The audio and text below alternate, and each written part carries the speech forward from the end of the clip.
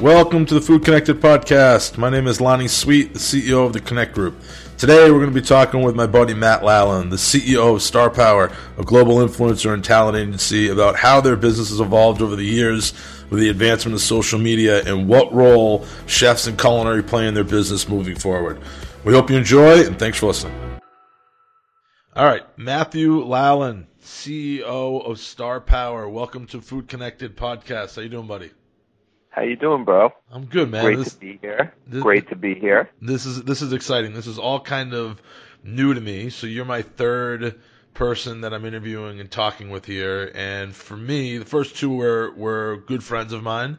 But you and I have a long history as well. So I'm excited to kind of just chat, shoot the shit, have some fun, talk for a little bit. Hopefully you can express some wisdom on whoever's going to listen to this damn thing.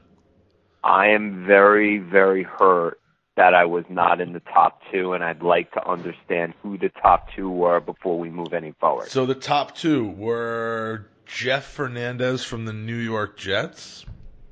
Okay. I definitely have never played football before, so No. He has not played the game. He's in the front office. We've done a ton of culinary stuff together. So going back to Super Bowl from 14 and Jets and Chefs, and he's been kind of a go-to culinary guy for me.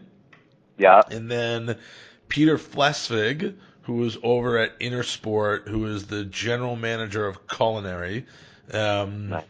I just happened to have met with him like 3 days before we did this podcast. So he was an interesting perspective because I've never, first off, I didn't know Intersport had a culinary division, which I thought was super cool. Yeah, well, there you go. So that's why. So you're right up there. I will tell you right now that I had another one this morning, and like the schmuck that I am, I got done with it. I was like, oh, let me listen to this podcast. It sounded like it was cool. It was with a good friend of mine who's the CEO of Acreage Holdings, which is a cannabis company. And lo and behold, something screwed up and it didn't tape. How about that? Well, hopefully this one is worthy of keeping. It is. It's not that it wasn't worthy of keeping. It was a great call. I just, for some reason, it didn't. It chose not to tape, and I didn't realize it till the end. So anyway. Needless to say, I'm we can only go up. How about this? We can only go up from this morning. How about that? That's it. So let's do this, man. So just for everybody to understand, you and I have known each other for probably, I don't know, 15 years, dating back to your Steiner Sports days. Sure. Have been friends over the years, have not done nearly enough business, but we'll get into that. But what I'd love for you to do is just quickly, talk about Star Power, talk about you and Jared starting the business, kind of what you guys do, where you came from, where you're going, all that kind of good shit. Sure. Well, first of all, in all seriousness, thanks for being one of your first few guests. I am a huge fan of what you've done in your career, and we've kind of grown up in this business together, so it's nice to kind of just take it full circle and just wrap out a little bit. So Jared and I started the agency Star Power. This is actually our 12th year.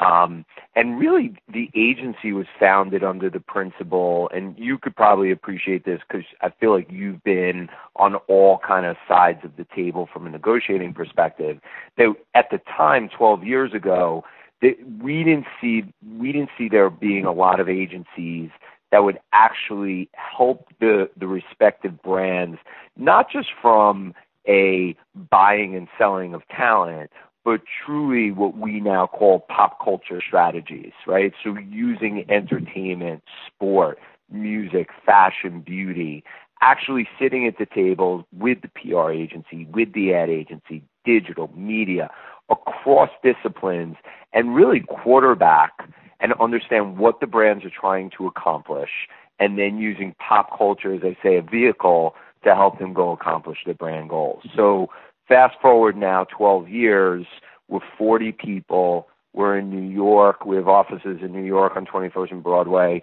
We're in LA in Beverly Hills. And then we're in London in Soho because our business has been quite global lately, specifically this year, in 2018, where we have clients such as Diageo and Estee Lauder and Bayer, The Gap, American Express, where when they have certain initiatives, we're actually wrapping out with them with their agency partners and trying to figure out whether it be talent, influencer, content, branded entertainment, where we can help be a solution and work with them. I had a brand say to me the other day, do me a favor, never say that you're not a creative agency, because what you're doing and how you're helping us work with influencers, and I'm sure we're going to talk about this a little bit, but the influencers are actually our creative capital.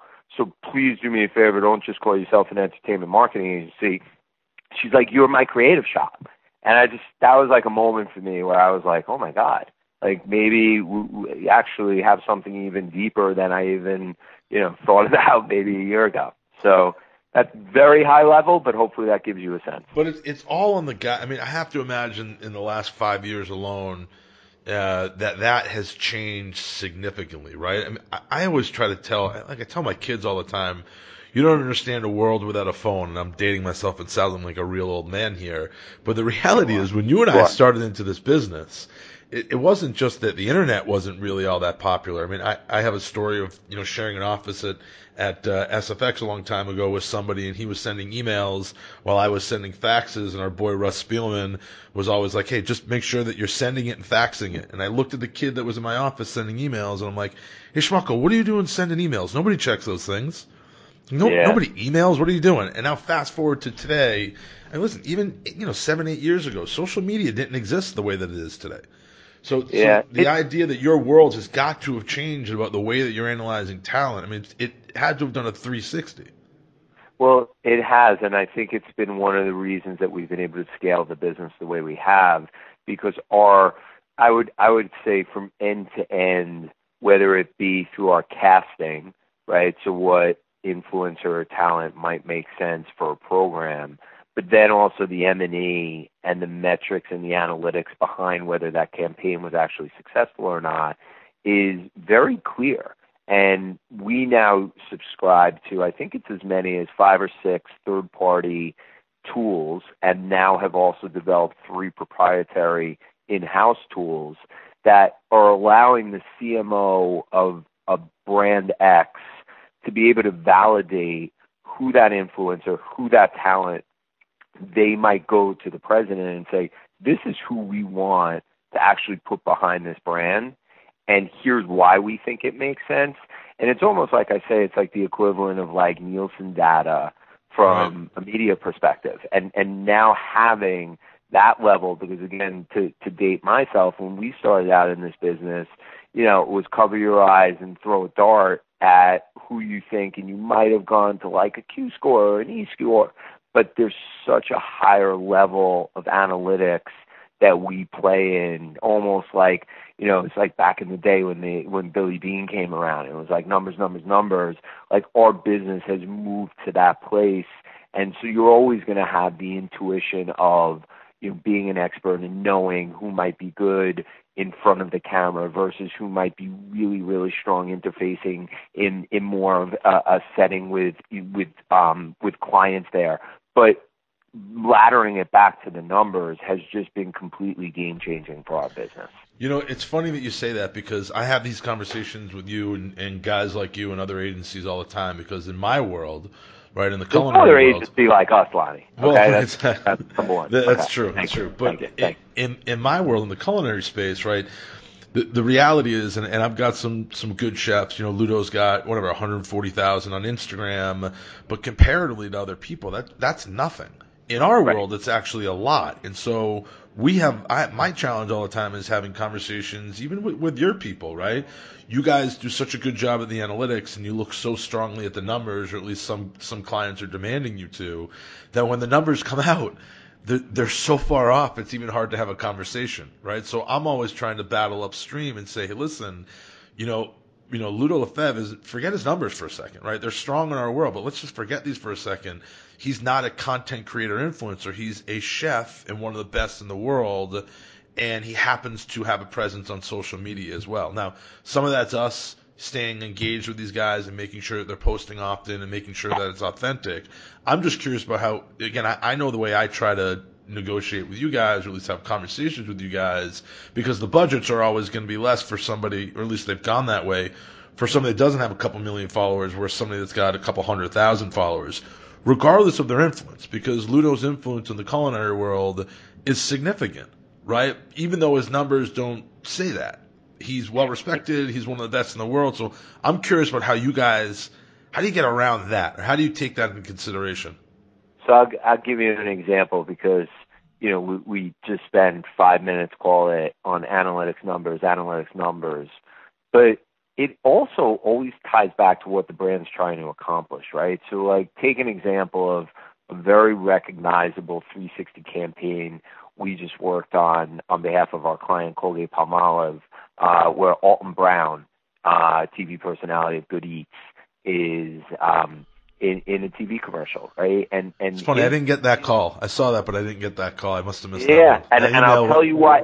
And I'll tell you why you didn't get the call because the efficacy of what Alton Brown brings to the table, and you know this. He was perfect for it. There's nobody else actually that can do that other than him. He was great for it. So there's my response, right? So, like, you could have all the numbers in the world, and quite frankly, his numbers is not big on social, but they're still pretty good, though. I think they're okay. Yeah. They're okay. That's not what drove that decision. Right. At the end of the day, that's why I say you have the analytics, but then you also get back to, like, what I always just say, like, the sniff test of, like, what feels right. So if you're going to go have a partnership that's strictly based on the numbers versus this is what Alton Brown's done his entire career from a science perspective, right? You watch that show and he is a scientist, and that is what that brand in Optic White at the time, from just what is actually that product does, he was so spot on for it. So the only reason you didn't get the call was because you took a look at the boards and you're like, this is Alton Brown. Yeah. That's exactly. And to double down on that, what I found to be so intriguing about, just to the point of, like, it's not just what he puts out there on TV, but it's who he is. Like, really using the product, really did his own calculation of what what he was going to say, and making sure it truly was authentic, organic, and he would stand behind it 100%. And sure enough, it did. Yeah, he's the real deal for that. He's the real deal for that. Because by the way, like 3 years ago, we had another deal for a microwave company for him. We sent him the microwave, and in not so many words told us it was arguably one of the worst products he's ever used in his life.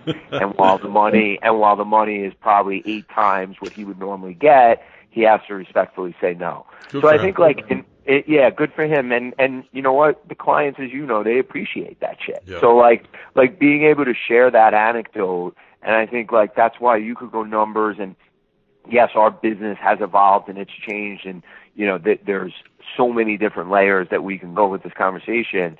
But, like, at the end of the day, the reason that worked is not because he had blip amount on social or blip amount on Facebook, Instagram, Twitter. It was because there was a product that he believed in, and that people would believe him sharing his story with them. Yep.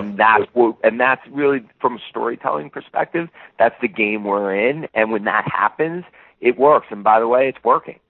Yeah, I'm happy to hear that you guys are doing that. I still get these phone calls where people are trying to, again, they're more transactional influencer agencies, right? Those ones that are saying, hey, we got $500 and, whatever, you got 50,000 followers, we're going to be $500 for a tweet or a post or whatever it may be. I find them borderline offensive, to be honest with you, right? We get those calls, and, I talk to these usually younger kids, right? I mean, that they're getting into the space, and listen, I appreciate the hustle, and I think, there's a lot of people that would say yes to those types of things because they don't seem to be negative at all. What I tell these guys, and especially with the clients that we rep, they don't do a lot of posts, right? So when you're just throwing shit up against the wall, and I know you guys look at it from the brand side, I can tell you we look at it from the influencer side.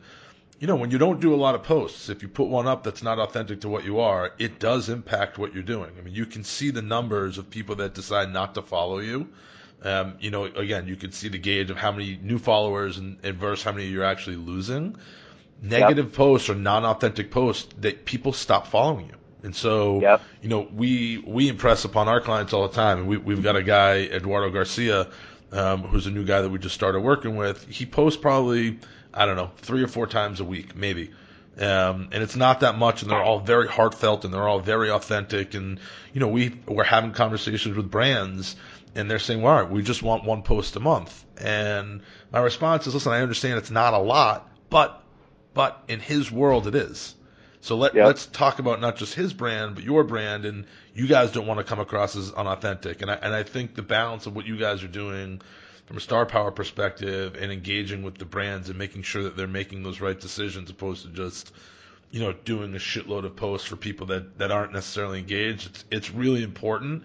And we can get into this more. I'm waiting for, I don't know if the ball to drop, but I'm waiting for that shark to jump, of where the numbers aren't the first thing that people look at, right? Again, there used to be a handful of people that had 1 million followers on Twitter, right? And now there's thousands of them. So the numbers can't just be about the eyeballs, because there's plenty of people to get to that point. And I don't know where the ball is going to drop, but it's going to happen soon at some time, I think. Well, I think also where a lot of people miss the mark, and we talk about, and I think I said it before, we look at influencers and talent, and where even that word is just using, let's just use influencers for purposes of this conversation. That influencers are, you look at them as if they're a media platform, right? And how you could truly leverage that media platform and work with that media platform where they can benefit and also the brand can benefit. And if you go in with that mutuality, because it's amazing to me how many brands are willing to even, so you're coming at it from the talent perspective, I'm coming from the brand perspective, right, where it's amazing how many brands are willing to spend money on influencers and put a real budget against it. And then when you ask them what even their media spend is going to be against that, they're like, well, we haven't gotten to that yet. And so, we actually have set ratios that we counsel our clients on, where if you're going to spend X on influencer, talent, however you want to call it, you better have a wide budget for the media spend, because there's the potential. And even with some of your clients, if I went to you and I said, here's what we'd like you to do. We'd like you to do these 2 or 3 posts, but here's how we're going to amplify them. Here's your chef's audience. Here's the convergence of this brand's audience. So by us, because it's amazing to me sometimes how agents get so hard on, well, if you're going to amplify that, then that means that that's paid media, and that means that we need more money. Yeah. But they're not even thinking how that can actually help their own client. I agree and with now 100%, all of a sudden, actually. Yeah, so now all of a sudden, if I can go to you and say, for one of your key chefs that looking to reach a certain group or looking to accomplish something, if all of a sudden I can say, yeah, I'm going to go put 80% of the budget, we're just giving you 20%, we're going to actually put 80% behind paid, and here are all the eyeballs that are going to see that. I got to imagine that's good for your client. Those are the partnerships that work the best. But it's sometimes the agents that try to squeeze you in here paid, and immediately they're like, okay, now we need to talk about an advertising deal, without really thinking of the world that we live in today, that I think miss amazing opportunities for their clients and miss great partnerships that can last a very long time. I think that's been a significant paradigm shift. I agree. I've never really heard somebody say it on the buy side, but I can tell you from my thought process side, back in the day, you pay rights fees for name and likeness, and if it was radio, it's one price, and if you added TV to it back in the day, it was another price, significantly more. But I agree, there's so much capital for a personality to gain by increasing their followers. That shift has happened, right? And yeah. I think for probably some of the older guys, and listen, I can fight against it as much as I want to fight against it, right? And try to, sneak in some more dollars and gather more money. But it is true that in some ways, if you guys are dumping money against it, that's going to increase our social following or increase our reach. It's going to lead to more friends or followers or whatever it may be. It gives us more leverage later to make more money on it. Now, assuming that happens, right now, there is also something to be said about the more that you guys are leveraging their name and likeness against it. So there is some fair balance that you got to play against it, but it's not the same as it used to be. It's just simply not. And I think if everyone goes in eyes wide open and at least has a conversation about it, that we can actually share, that we could share on each other's equity and actually really help one another. It's just, to me, I find it sometimes jarring when the agents aren't even asking those questions. Right. And unfortunately, like, I don't get to do as many of those deals anymore, and I miss it. But like, I see when I sit in the staff meetings and I hear some of the challenges that our team are having on certain deals, and it's, well, did we ask them this, and how did they respond to that? And quite frankly, if the response is, yeah, whatever, fuck you, pay me, it's like, you know what, those aren't the kind of the talent and or teams that you really want to work with. Right. Because the truth is, it's never been more robust with content, where you want to find the partners that really want to work with you, and to your point, not just a one-off post. And even if it is a one-off post, has an eye towards something larger and wants to work towards something bigger in the future. Yeah. Let me ask you a question as we're going down this path of influencers, because it's something that I'm trying to wrap my head around as we're venturing into this, possibly representing social influencers as well, right? We don't really have a choice, right? It's going that way, whether it's our chef partners that are restaurateurs and true kitchen chefs that have a voice online, which they all do, or it's just food personalities that are only online, that are not necessarily kitchen people. Where I'm having a hard time, at least finding really great people, is that in the culinary and food space, right, food porn is huge, right? Yep. And for me, that's one of those areas where there's so many people with large followings that are straight pictures. They're just pictures, right? There's somebody doing they're breaking an egg yolk and they're getting it on there. They're biting into a burger. It's the perfect pizza. Versus other ones that are actual content creators. Like, I look at this girl, Liza Koshy, and she's obviously not a food personality, but what's really struck me about her is that she's as good of a writer as any Saturday Night Live personality. She's writing skits, she's writing content, she's acting in it, she's really a content creator, versus a food porn person who's going out to some great dinners, taking some pictures with it, and has figured out the social sphere of getting followers. So I guess my question to you is, like, how do you guys balance the real content creator versus food porn, pictures? Like, where does that balance come into play? And are your brand clients or the people that you guys have buying, like, that's got to be coming up now, no? Of course. And I think to the point of everyone, and it's so, like, I don't even like the word authentic or organic, but I think ultimately I would go, if I was sitting in your seat, I would err towards the side of just great content, because that's what brands can't get enough of real, just strong content. Like, I would almost we just had a panel that I was just, it was really interesting to listen to for Lauder, and in the beauty space, and how it's so critical in that space just to be true to your voice and true to your audience and who is following you. And just because brands are going to come and go, it's the ones that stay true to what their true DNA is that ultimately, quite frankly, at the end of this long race that we're all in, end up winning, because they're going to see the right brand partnerships across. And also, which I really respect, is when the influencers say respectfully, like, that's not in my strategy moving forward, also because I'm going to ostracize my followership. And I think, like, that's really fucking cool when I have influencers, because I'm always asking my team, why did that influencer say no? Like, I want to make sure, A, it didn't have to do with money. And if it didn't have to do with money, I want to understand why, just so that helps us for next time. And I would say the same thing in the food space, because obviously, we play quite a bit in the spirit space.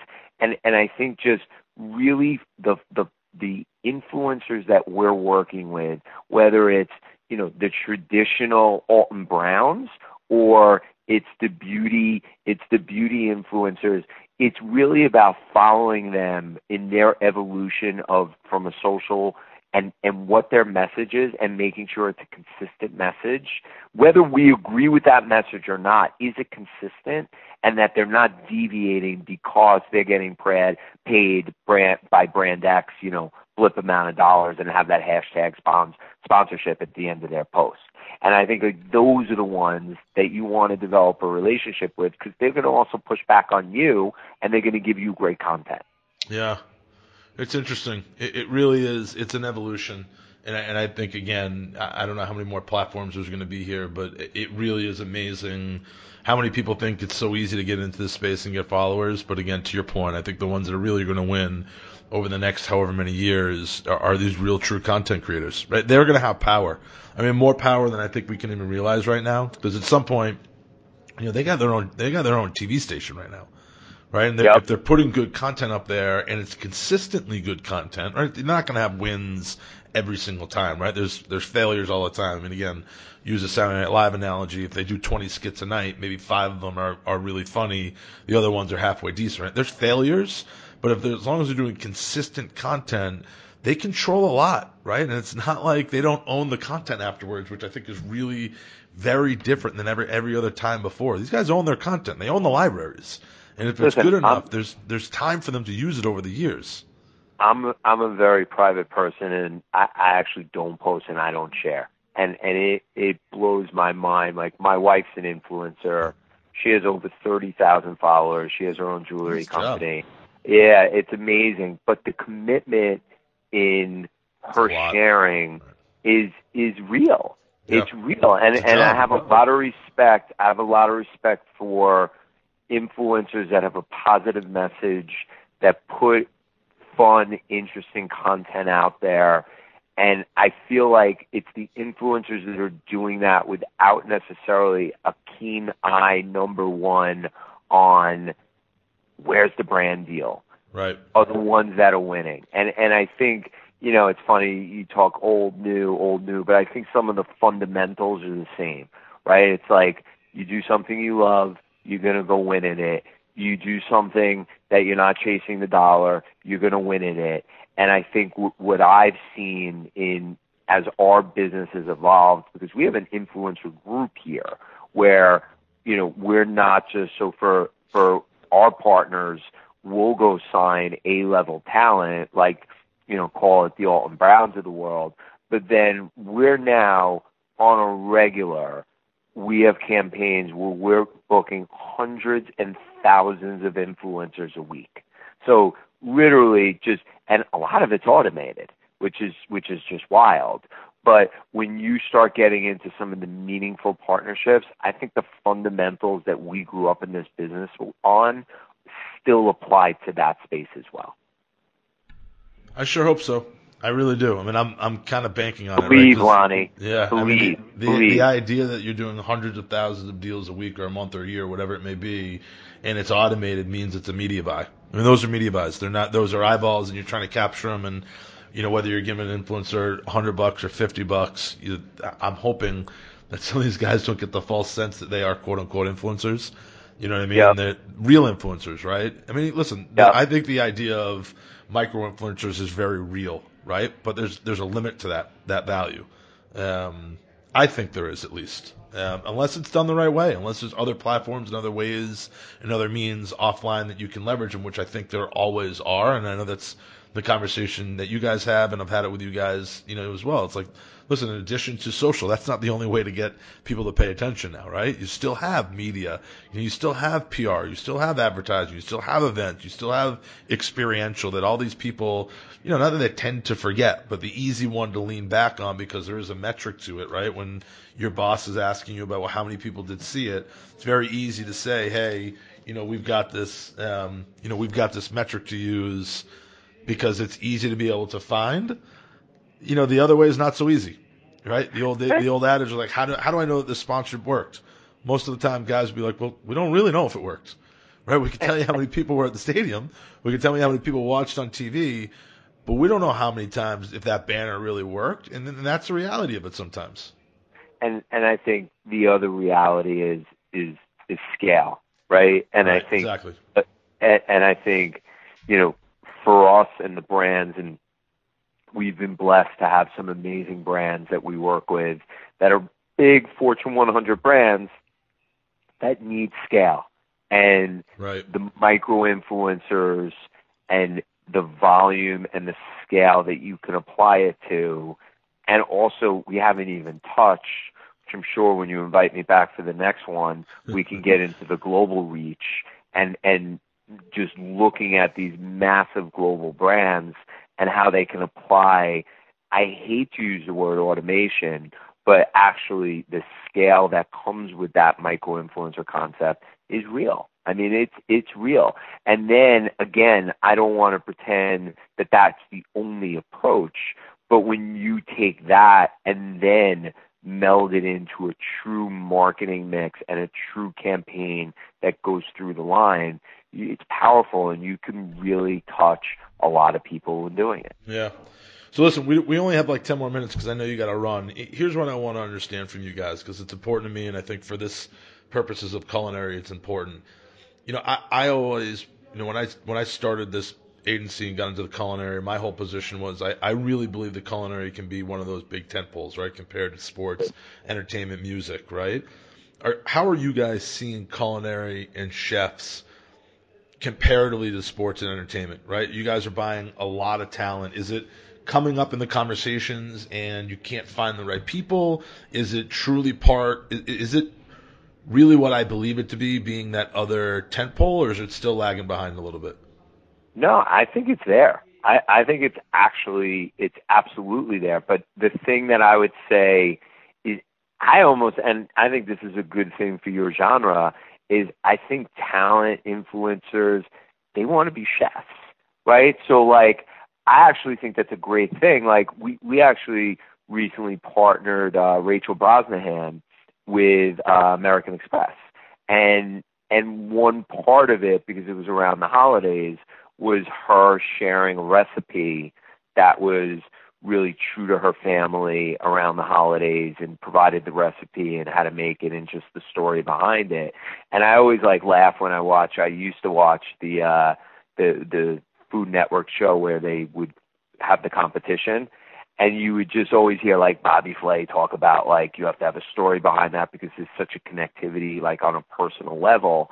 And I think that is absolutely the case in your world, and I think it's a very speaking from someone that truly food is just such a huge part of my life, and just everything behind it, and just the vibe and what that means in the restaurants you go to, and kind of the company you keep and what you like and where you go.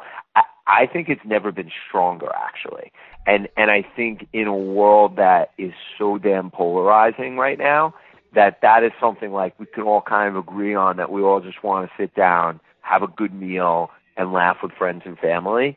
And I think it's almost like a comforting thing. And I don't think it's going anywhere soon. So I think the idea of how to apply that to corporate America, and how from a brand perspective people can leverage that and use it the right way, is obviously why there is very much a lane for you to play in this crazy ecosystem of entertainment that we decided to go down. But I think it's just, how do you use those emotions to tap the consumer the right way, where they kind of have that great feeling that they have when they sit down for Thanksgiving, Christmas, Hanukkah, whatever that might be. Right. So I guess it's a very long way of saying I don't think it's going anywhere. I think we've seen it pick up, but I think the one difference I would say is that it's not just let's go to Bravo, let's go to Food Network, let's go to all of these platforms to see who the faces of them are. I think celebrities in general are playing, or at least trying to play, in this world as well. Yeah, I mean, listen, you've got Steph Curry's wife, Ayesha Curry. I mean, she's a perfect example of somebody who had a passion for food and was able to leverage, her relationship with her husband, obviously. And she happens to be really good on TV. She's turned it into an amazing business. I mean, you've got, Tiffany Thiessen doing the same thing. There's a lot of them out there. I guess I was First off, I agree with you. I don't think this is going anywhere. I think it's not that it's just getting started, but I think there's a lot of room for growth. I think to your point, the passion, the emotion, the feeling, I've always compared it to every other genre, sports, music, right? For me, there's certain moments in my life where a song means something. It's got a visceral, emotional experience. Same way with sports.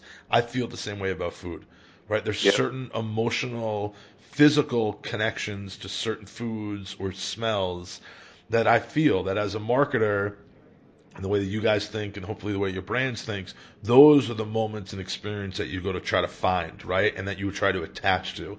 And I think the creative portion is how do you leverage them? How do you bring them out? How do you tell that emotional story so you can leverage whatever that feeling is to help sell whatever the hell you're trying to sell?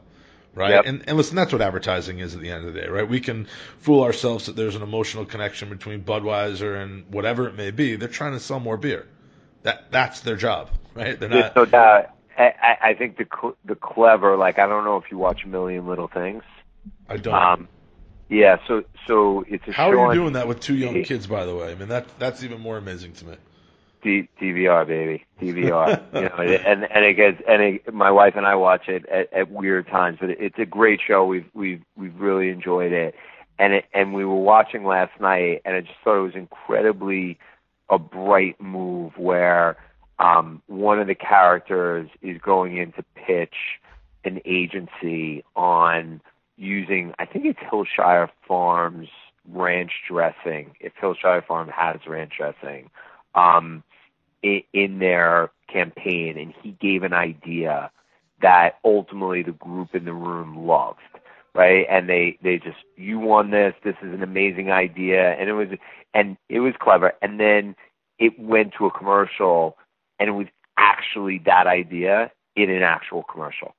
And I say that because we haven't really touched upon this, but branded entertainment is just, it is not the future, it is now. I agree with you. And we were watching that, I was like, wow, like, that's not as good as the one that Star Power was a part of with Blackish and our pharmaceutical client in the diabetes space and Anthony Anderson, which we can get into in another time, but it was pretty damn good.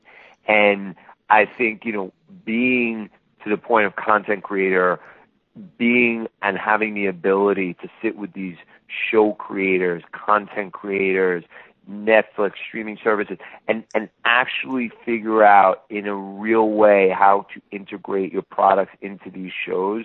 Because I think, like, the days of, Giada De Laurentiis holding up, the whatever the product might be, or using it in her show, like, it's okay. Like, it's kind of boring, and it's kind of very, very baseline. I'll give you a great one that we just did, by the way, to your point. So this client, Ludo Lefebvre, was one of my guys, right? He's got a show that he does that he creates on his own called Ludo et la Maison, right?